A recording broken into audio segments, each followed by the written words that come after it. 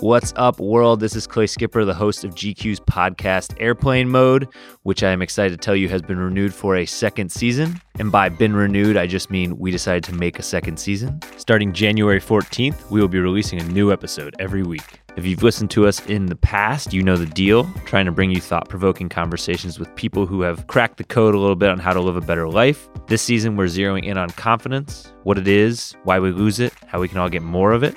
So we went out to the people who know it the best or have it the most, like legendary athlete, trash talker, and personality, Jalen Rose. I always felt that I had irrational confidence. You couldn't look in the mirror and tell me I didn't see Michael Jordan or Magic Johnson. Like, I saw those guys when I looked in the mirror. Just when I walked away from the mirror, I wasn't them anymore. Jill Heinerth, an expert cave diver.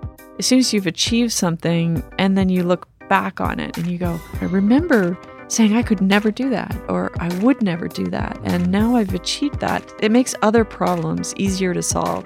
Psychotherapist Barry Michaels. Confidence can't exist in the absence of insecurity. Every human being is insecure. Every human being is afraid.